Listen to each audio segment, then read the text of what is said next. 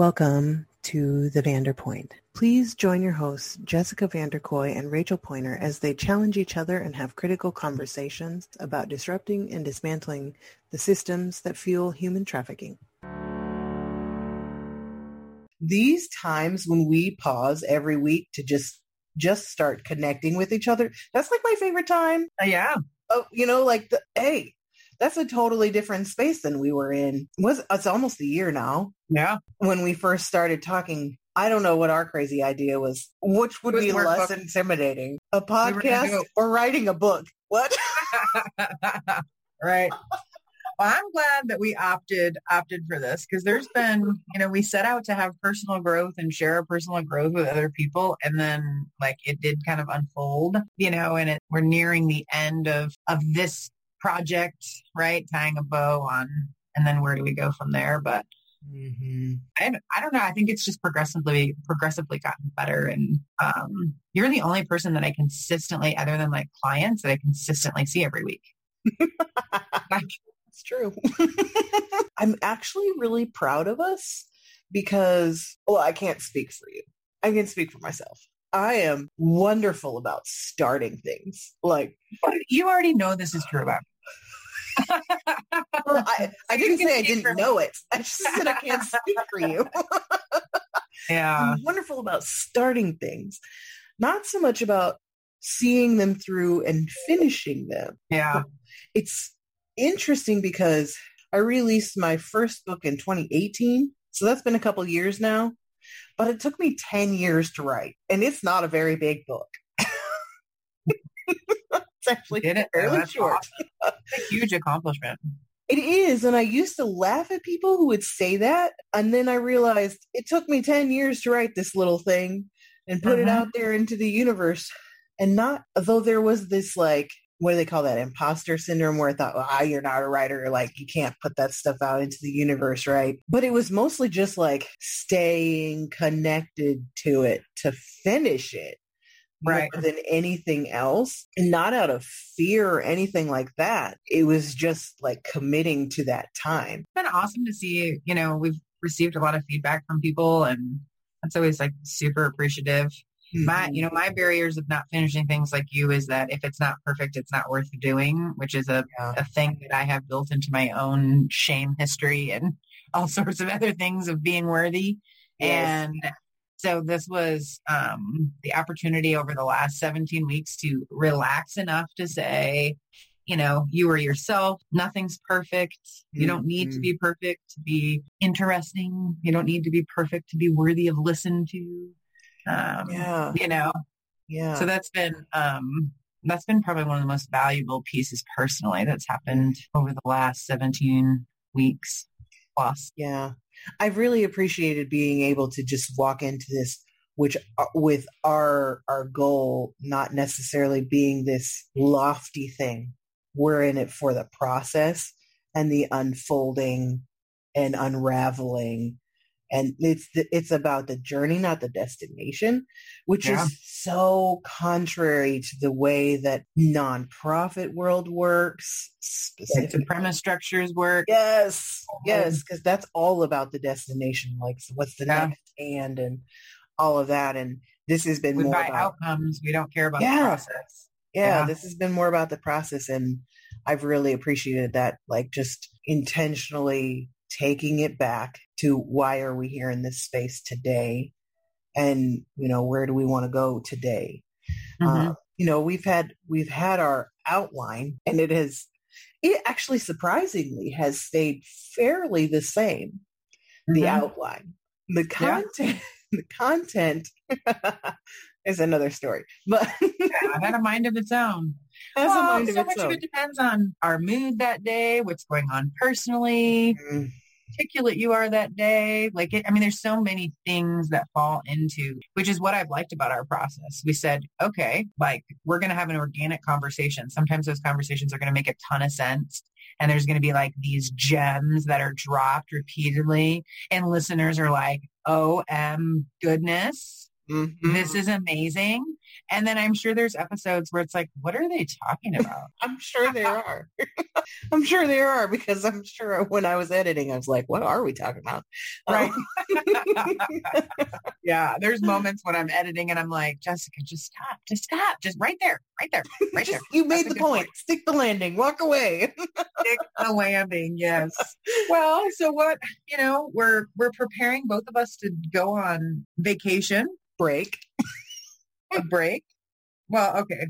So vacation from, I realize that maybe your plans aren't seashells and ocean or mountains, which we label as vacation, but I think a rest, right? A rest period. Taking the time to come back to center. I'm doing a girls trip with my daughters, which I'm super excited about. I took a trip with them this summer and it was our first, they're teenagers. So I'm still the adult. I still pay for everything, but I'm not really having to, be like, hold my hand or this is the plan for the day. They help to make the plan kind of thing. So it's different traveling. And I took a trip with them this summer and I learned they're really great travel partners. As soon as we got back from that trip, I said, we've been planning this other trip for like 2 years and then COVID and knee surgery and all this other stuff. And I said, we're just doing it because we had such a great time together. So I'm excited to be able to I've positioned myself where it's going to be a time of I'm not thinking about nothing else. So actual rest. Being able to be fully present with how that unfolds. So I'm really excited about it. That's awesome.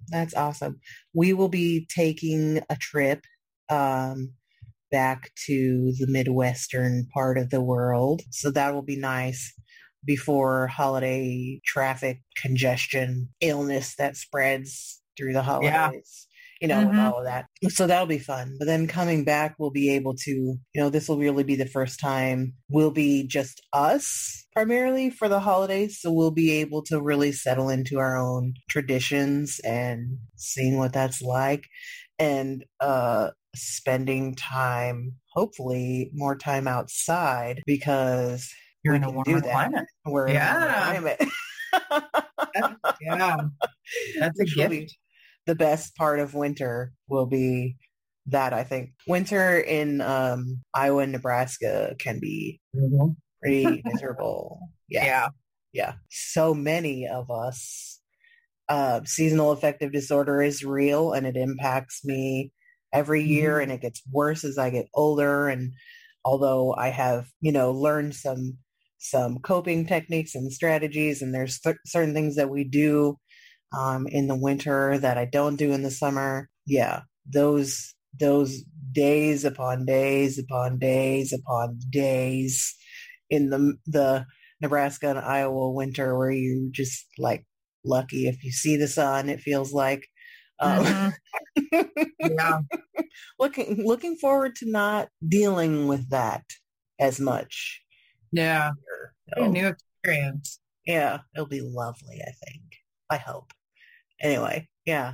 So it'll be nice to, to get away for a little bit and then come back home, enter that stressful but also enjoyable time of year. And I think this is a perfect spot for us. We've been talking the last couple of weeks about taking better care of ourselves and really tending to our personhood as kind of a rebellious act almost against the way that society is set up and how we've really been socialized and trained our whole lives to be, looking out for the other guy first and, you're lazy and whatever if you take a break and vacation is only for these set amount of days during a set time of year and like you can't rest and pace yourself because you're always chasing after something else. And I feel like it's important for us to continue to model, right? Changing that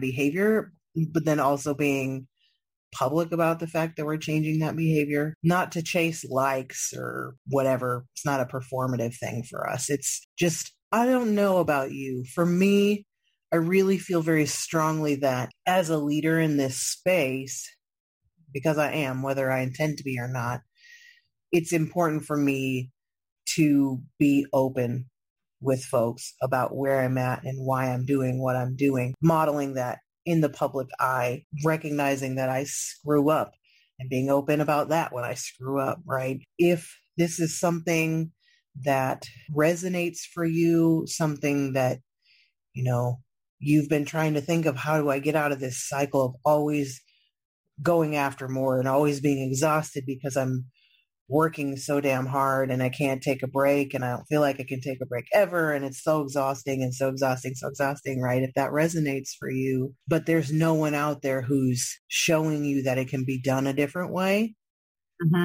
then it's hard to change and shift that. And I feel like that's kind of my space. Like I can step into that, and this is one way that you could change that.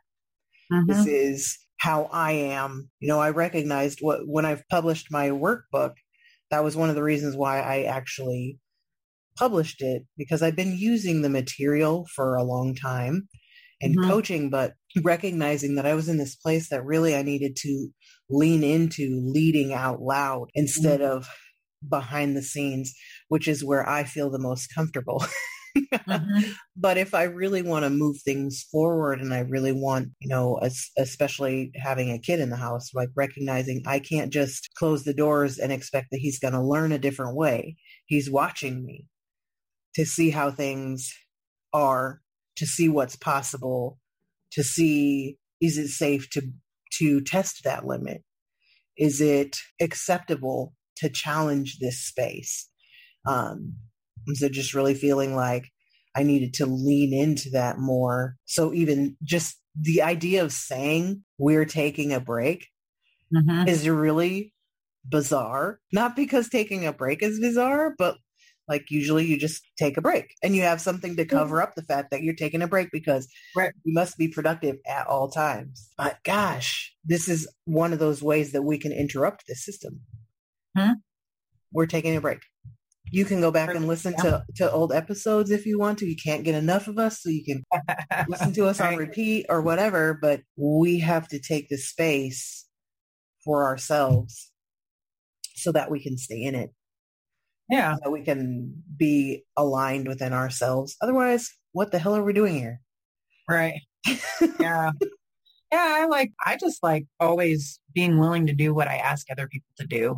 I think there's authenticity in that. And when I'm telling other folks in my compassionate spirit of, you know, you really need to rest and you've done enough and it's okay that today wasn't productive and that you're not finishing the project first before you rest, right? Because we could have done that, right? We could have said, let's do our last 2 episodes and then take a break. But I love that we're listening to what we need, what our family needs, and things that we're excited about. And we're just going to take the break, and we're giving permission for other people to do the same. There's a real authenticity for me to be able to, because I tell people that all the time. I've told you that. You've told me that. And then it's like, but if you're never willing to do it for yourself, it's like, you know. Yeah, okay. Yeah, right. Yeah. Yeah. So when we come back from break, we'll have 2 more episodes for this season. And we'll decide, you know, does season 2 have a life or or are we going to go a different direction? Or is this, you know, where we are and we build off of this in some other way? I don't know yet. But what are you looking forward to coming into those last 2 episodes? I'm excited about talking about what healing and justice looks like on a continuum. We had an episode where we talked a little bit about redefining accountability,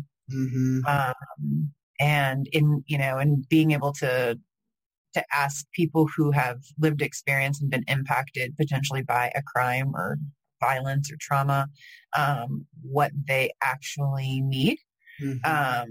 And so it's sort of all of the things we've talked about wrapped up in one, right? It's about being survivor-centered. It's about being trauma-ready. It's about not utilizing systems just the way they've always been utilized because someone says we utilize them that way, right? So it's sort of the culmination of a lot of our conversations. in sort of an end game thing, right? Like how can we change the conversation to have healing and justice look like it's meaningful to the person who's impacted, right? How do we change the accountability? And then what programs are already doing it well? Where can we don't have to recreate the wheel, right? We don't have to start from ground, zero with nothing. We can look to, there are lots of leaders around the country who are already doing that work. And so I'm excited to be able to kind of talk about that. And it just feels like kind of tying a bow on the last, the previous 17 conversations. Yeah. I'm with you. I think one of the things that I've kind of trained myself to ask internally when I am working with folks is that question of what is healing, what is justice, but adding to like according to who. And that has really shifted a lot of my thinking patterns, but also what I actually say to folks, and how I guide them in changing or adjusting things.